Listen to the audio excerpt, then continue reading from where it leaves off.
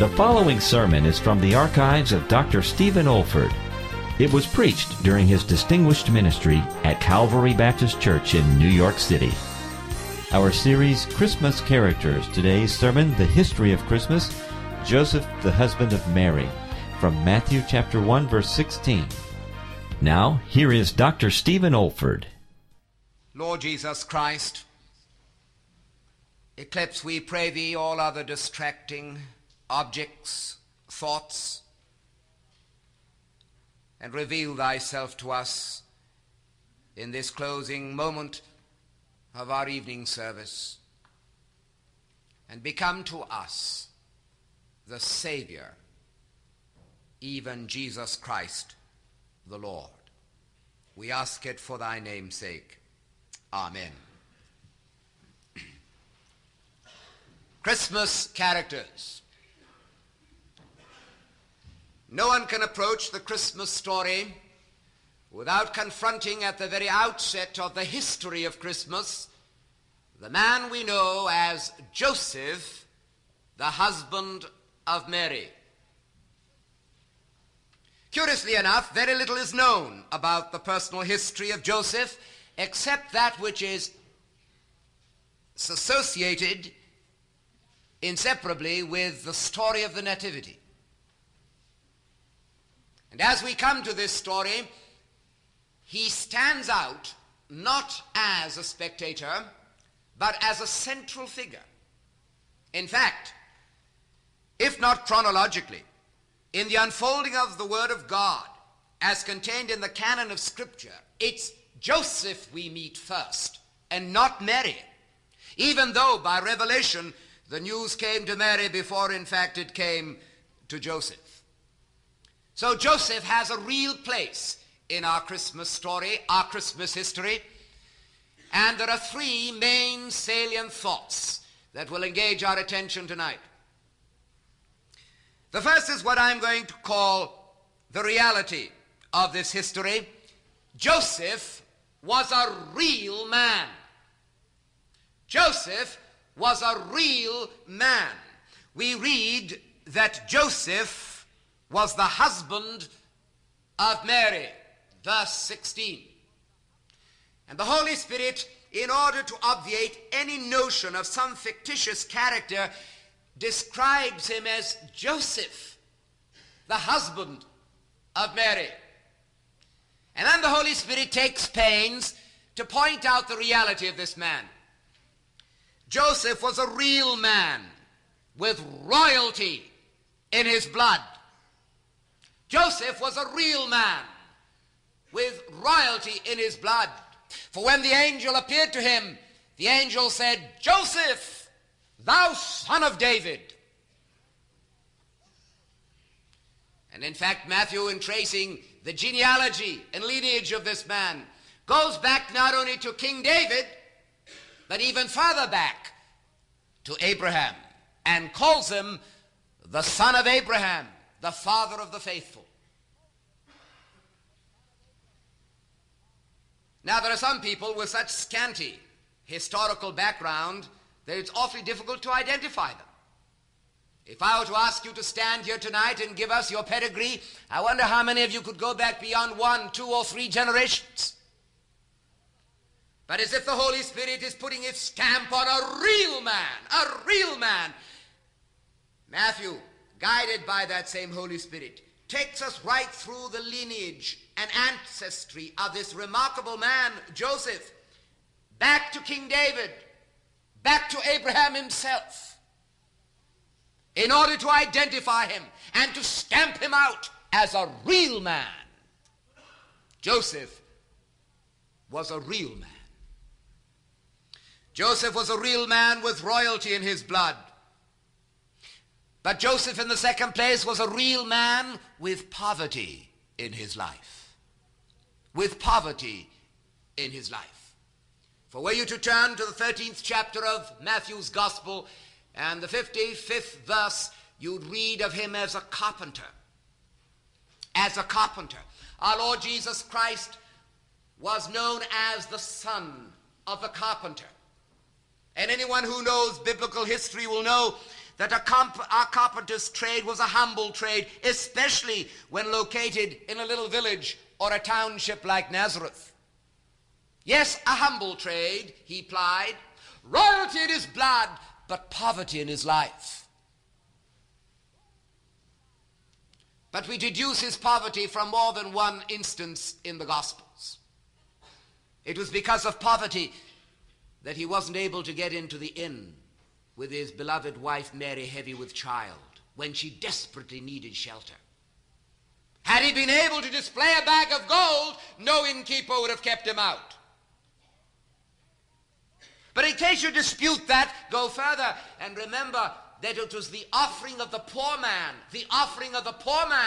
that Joseph and Mary brought to the temple when they presented the infant Jesus for his dedication in the presence of God. 2 turtle doves, the equivalent of 2 young pigeons, the offering of a poor man. And the Holy Spirit brings us to confrontation with reality, for no one, listen carefully to my words, no one who hasn't tasted poverty can know reality. This is true right throughout history. It's true right throughout the teachings of Scripture. Ere the Savior becomes your Savior, ere the Savior becomes your Redeemer, he must needs lay by all the affluence and all the riches and all the glory of heaven and become poor in order that we might become rich. He was a real man. There was royalty in his blood, but poverty in his life.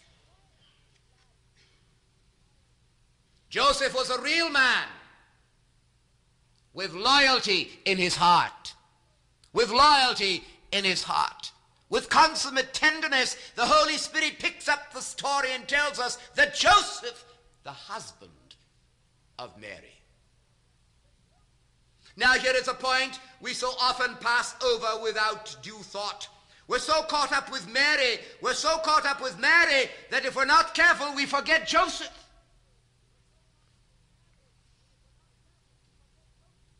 But has it ever occurred to you that if in the sovereignty of his glorious purposes, God should choose a sweet Hebrew maiden to become the vehicle for the release of his own life manifest in the flesh? Dare we accord Almighty God less thought and care in choosing the right husband, even Joseph, to become the husband of Mary? He must have been a wonderful man. A wonderful man. A man full of nobility and sweetness and strength and purity and above all loyalty. This is the greatest love affair ever dramatized on the theater of human history. Wonderful, wonderful as that first marriage was in Eden's paradise. Wonderful as that first wedding service amidst the glories of an untainted Eden. Nothing could compare with that wonderful love, courtship, and marriage wrapped up in 2 lives that God brought together before that first Christmas day. Joseph and Mary. Or to quote G. Campbell Morgan, and I love what he has to say. Oh, love, he says, love is beautiful. Love is a sweet thing, but love never really happens unless associated with the mountain, the hill, and the village. All conventional arrangements for marriage, he says, are of hell. Love, to be truly love, is love when it bursts in upon the soul, given from heaven, when 2 lives are brought together in the purpose of God. And there was something characteristic about this man, Joseph. There was royalty in his blood. There was poverty in his life. But there was loyalty in his heart. And there is only one thing a woman eventually longs for. Only one thing a woman really wants, if she can analyze it. It's loyalty. For in that one word loyalty is combined, listen carefully, in that one word loyalty is combined respect, love, trust, strength, faithfulness, loyalty.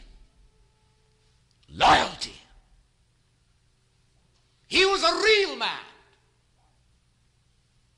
God chose a real man to become the central figure of the Christmas story outside of Christ himself.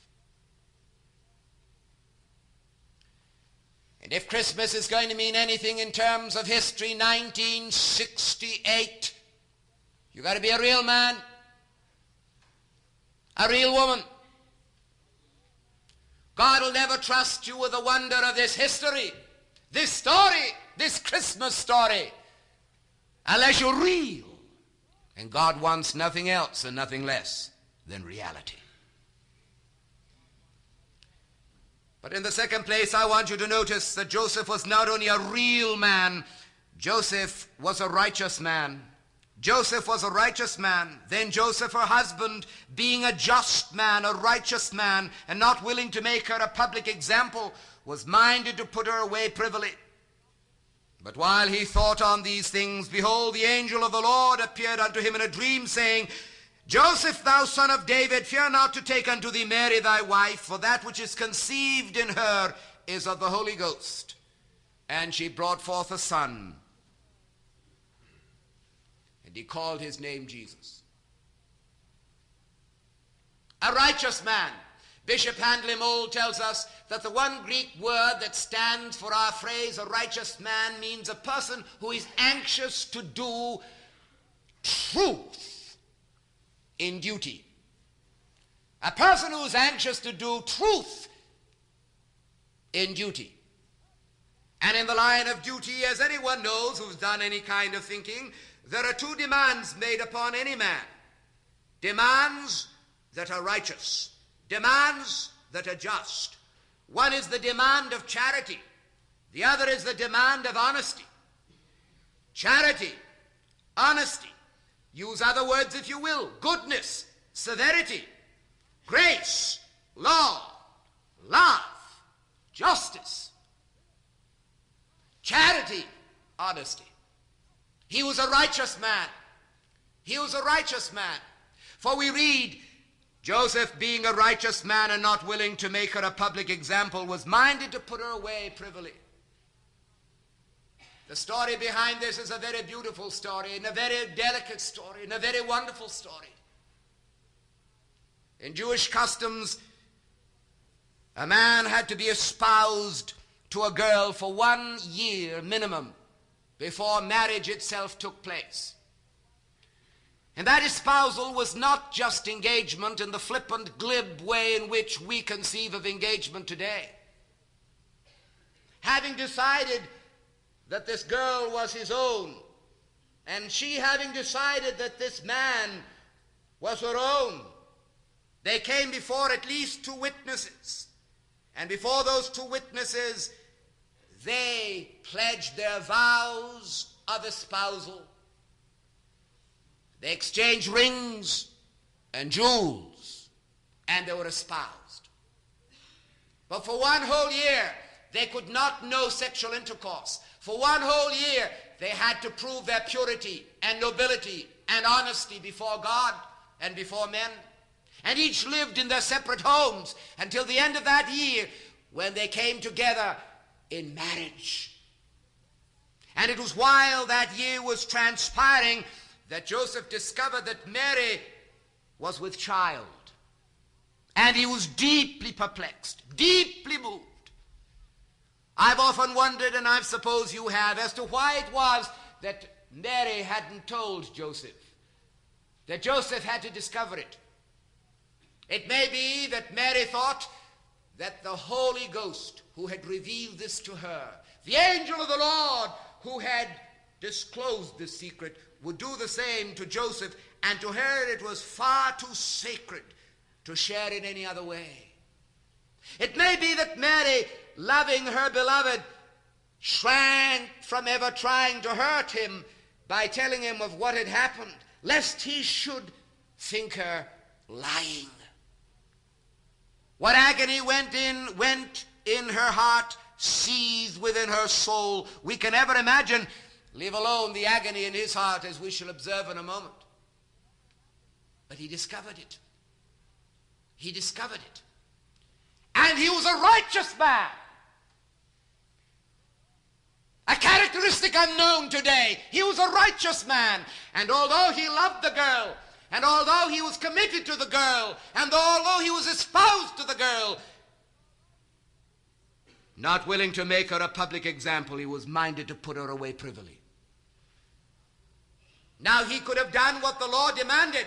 He could have done what Deuteronomy spells out, and that is make her a public example, and in making her a public example, insist on her being stoned to death, and he would have been dead right.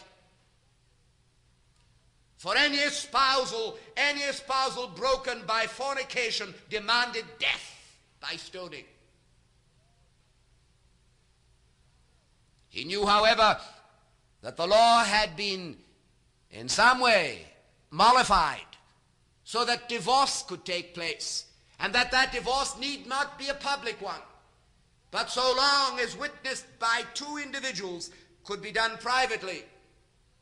And while he didn't want to make her a public example, in charity and in love, being a righteous man, he thought on this privately. But listen, not only did he meet the demands of charity, he also met the demands of honesty. For even though the law had been mollified, it was still not going all the way with God. And he couldn't make the decision. For with the charity of his heart, there was also the honesty of his heart. And we read this, while he thought on these things. While he thought on these things, and our Authorized Version leaves us dangling there. The word here is a strong word in the Greek. While he had conflict of mind. While he had conflict of mind.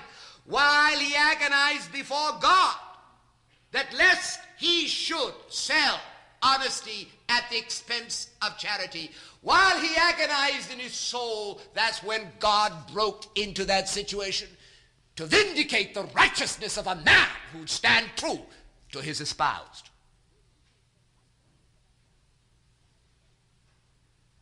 I've often thought of those weeks of agony.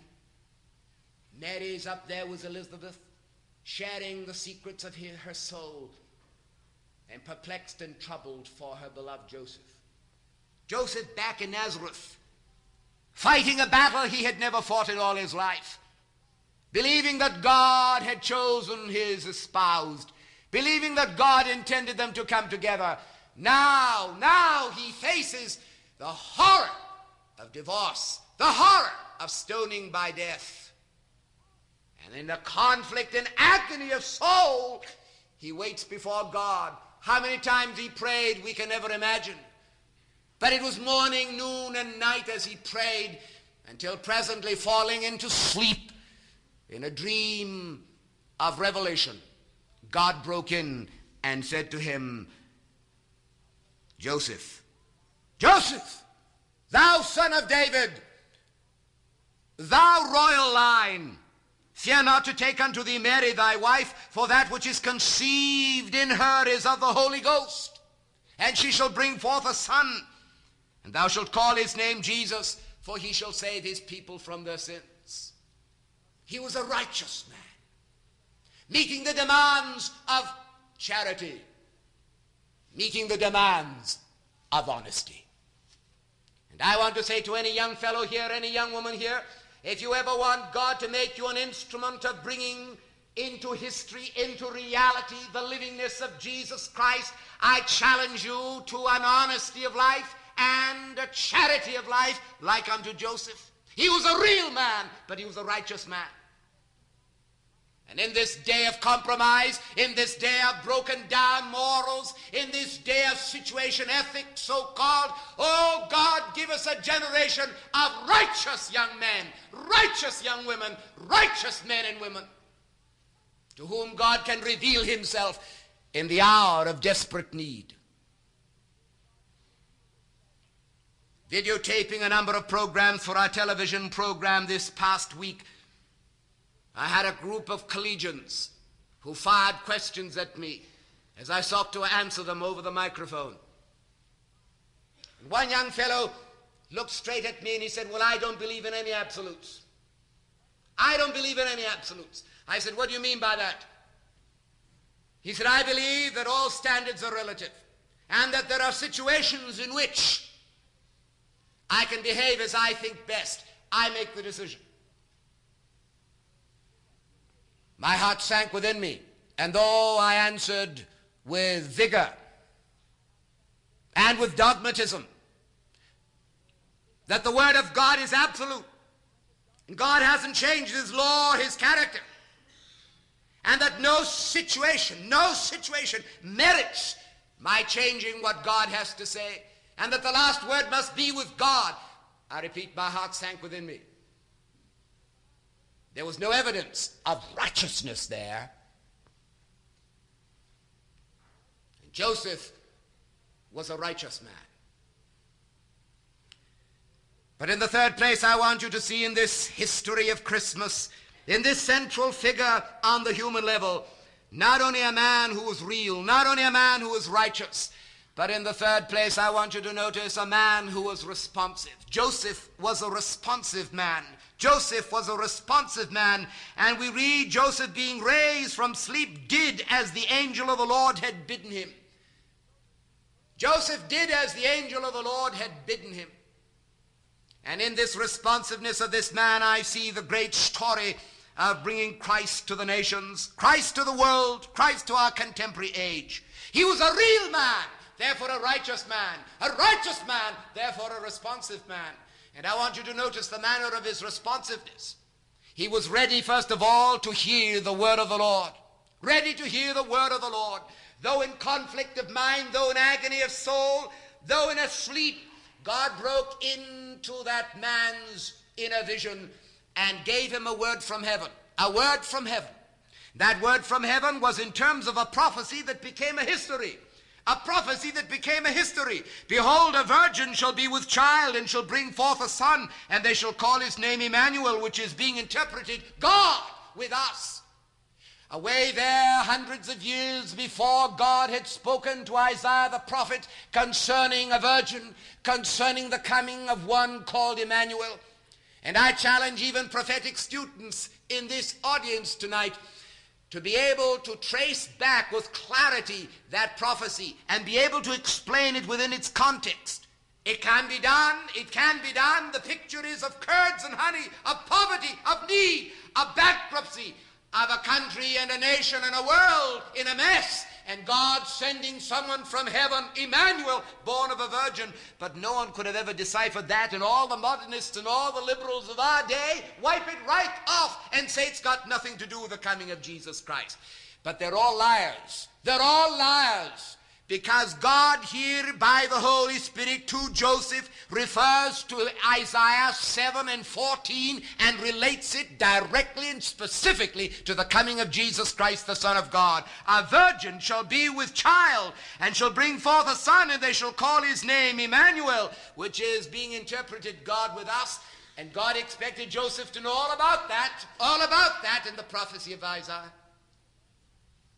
And hearing that word of prophecy, he heard the angel go on to relate it to something which was happening in history. Prophecy becoming history. Prophecy becoming history. He said, "Mary, thy wife, shall conceive, and that conception shall be of the Holy Ghost, and she shall bring forth a son, and thou shalt call his name Jesus, for he shall save his people from their sins." Joseph, the prophecy of Isaiah, becomes the history of this moment. Already your wife is with child, and it is an immaculate conception. The initiation of the life which has begun to form within the womb of your wife Mary is an initiation of the Holy Ghost, apart from any human intervention. And presently she's going to bring forth a child, and that child is going to be born. But that child has been originated, initiated by God the Holy Ghost. And that child is going to be called Jesus. Name him Jesus. Name him Jesus. Joshua, Oshia, Jehovah saves, for he shall save his people from their sins. This is the story of Christmas. This is the gospel of Christmas. This is the message of Christmas. Jesus, Savior for a world. And I want to tell you, men and women here in this place, after all the speculations of which we are sick at this present hour, the dialogues, the discussions, the debates, I want to say what we need today are not more dialogues, not more discussions, not more speculations, not more panels. What we need today is a message concerning a Savior. This country needs a Savior. This nation needs a Savior.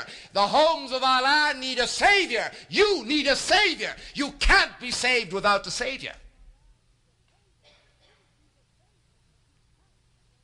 And this is the message that Joseph heard. Oh, the responsiveness of a man who hears a message like that. Alas, alas, there's so few Josephs, few Josephs left in our country, in our land today, in our pulpits today. Men who are waiting on God for the only message that can save the world, the only message that can save the world, that the virgin child of Isaiah is the Savior child of history. But in the last instance of this story, I want you to notice that in his responsiveness, he was not only ready to hear the word of the Lord, he was ready to heed the will of the Lord. He was ready to heed the will of the Lord, and he rose and did as the angel of the Lord had bidden him. And if you take just one quick glance into that man's life, you'll see the instances in which he obeyed the will of the Lord. He took steps, first of all, to ensure the birth of Christ. He took steps to ensure the birth of Christ. I want you to notice very carefully, Joseph, being raised from sleep, did as the angel of the Lord had bidden him, and took unto him his wife, and knew her not till she had brought forth her firstborn son, and he called his name Jesus. Any intelligent person here understanding the meaning of those two verses will realize what discipline, what restraint, what purity, what righteousness characterized that man for 9 solid months in order that nothing should impede Christ being born in the world. I wonder what you're prepared to pay in terms of purity and restraint and discipline and discipleship in order that Christ might be born in the lives of men and women this Christmas time.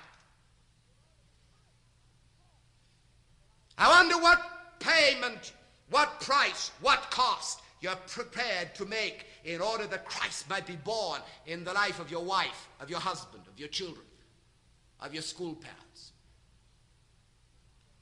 He took unto him Mary his wife, and knew her not till she had brought forth her firstborn son. He heeded the word of the Lord. But he took steps not only to make possible the birth of Christ, but to ensure the name of Christ. The angel of the Lord had said, "Thou shalt call his name Jesus, for he shall save his people from their sins." And in verse 25 we read, "And he knew her not till she had brought forth her firstborn son, and he," Joseph, "called his name Jesus." The Joseph man of Christmas not only ensures the birth of Christ, but the name of Christ. And I'm telling you, if you're a Joseph man, you're going to spell out that name. You're going to spell out that name. It's your privilege to name him Jesus, to spell out that precious name, that name which is as ointment poured forth, that name which spells the cure to all the ills of men and women today, the only name that will save a man from the penalty of sin, from the grip of sin, from the guilt of sin, from the defilement of sin, from the pollution of sin. It's the only name that will save men and women and boys and girls. Are you qualified to spell it out? Are you qualified to spell it out? Will you name him Jesus in your home? Amidst the cocktails amidst the bells, amidst the riotous living and eating, are you prepared bravely to spell out Jesus? If you're not, you're not a Joseph man. And you're not a Joseph woman.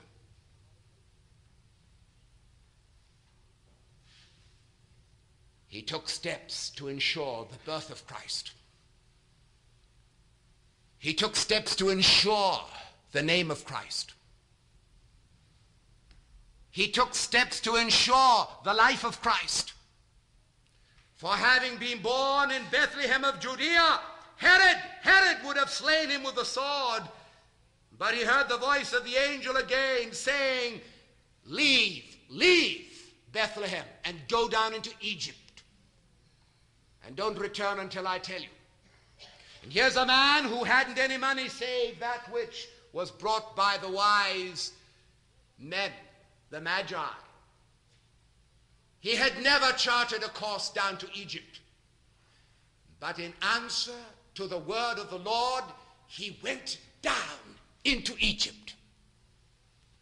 And I'm going to tell you, my friends, God calls us not only to ensure the birth of Christ in human lives, not only to name the name of Christ and spell out his Saviorhood, but to defend our Christ. To defend our Christ, we are called not only to the proclamation of the gospel, but to the defense of the gospel. There is a place today for the apologetic, and there are the Herods who would slay our Christ, who would destroy his deity, who would tear to pieces his humanity, who would make absolute sport of his word, of his day, of the ministry of prayer, and we're called upon to defend our Christ. But it takes Joseph man, the Joseph man, to do that. He ensured the birth of Christ, the name of Christ, the life of Christ, the work of Christ. For having returned by the word of the Lord, they settled down in Nazareth. And there we read that the Savior was subject to Joseph, as he learned his trade at the carpenter's bench. And not only his trade, but the sense of his mission. For when he was taken up to the temple at the age of 12, you remember how he looked right into the face of Joseph, his legal reputed father, and beyond Joseph to his heavenly Father, and he said, know ye not that I must be about my Father's business? And the mighty mission of the Savior, the redemption story, began to unfold. Why? Because it started under the tutelage of a man called Joseph. And the redeeming work of Jesus Christ will never be known. The saving work of our Lord will never be known in your shop, your school, your hospital, or wherever you are, unless you're a Joseph man. The history of Christmas is bound up with Joseph. It's bound up with Joseph. And if prophecy is going to become history again, we must have men and women who are like Joseph. He was a real man. Royalty in his blood, poverty in his life, but loyalty in his heart. He was a righteous man, standing for the demands of charity and honesty, never departing, acknowledged from heaven and vindicated from heaven. He was a responsive man, hearing the word of the Lord in prophecy, translated into history, heeding the word of the Lord, taking steps to make possible the birth, the name, the life, and the work of Jesus, the Savior of the world. Are you prepared to become a Joseph man this Christmas time? He's a central character in the Christmas story. Will you be real and righteous and responsive as you open your being to God the Father, who wants you to become the vehicle through whom Christ might be born, named, operative, redemptive in our contemporary world. Will you be a Joseph man? Let us pray.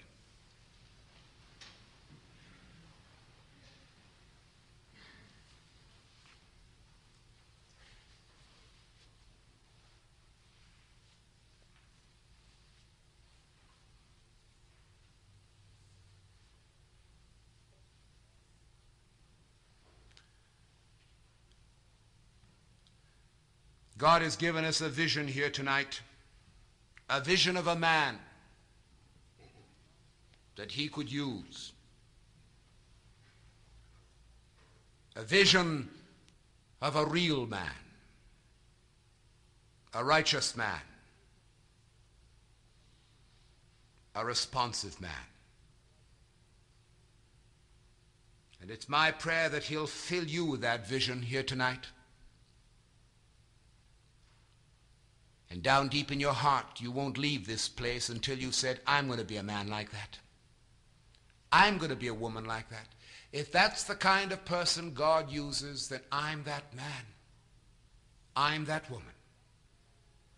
What the world needs is Jesus, and I want to be the vehicle through whom Jesus can come to this world, can be born in this world, named in this world, live in this world, work in this world. Not only in the bank, but in the ghetto. Not only in the school, but in the shop. Not only in the church, but in the home. I want Christ to be born, to be named, to live, and to work. And he does it through Joseph men.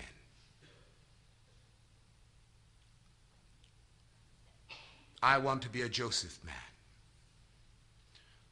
Lord, hear the response of hearts throughout this audience.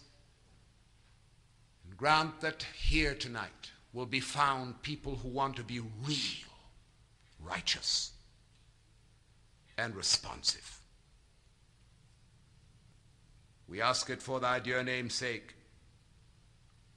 Amen. This is David Olford.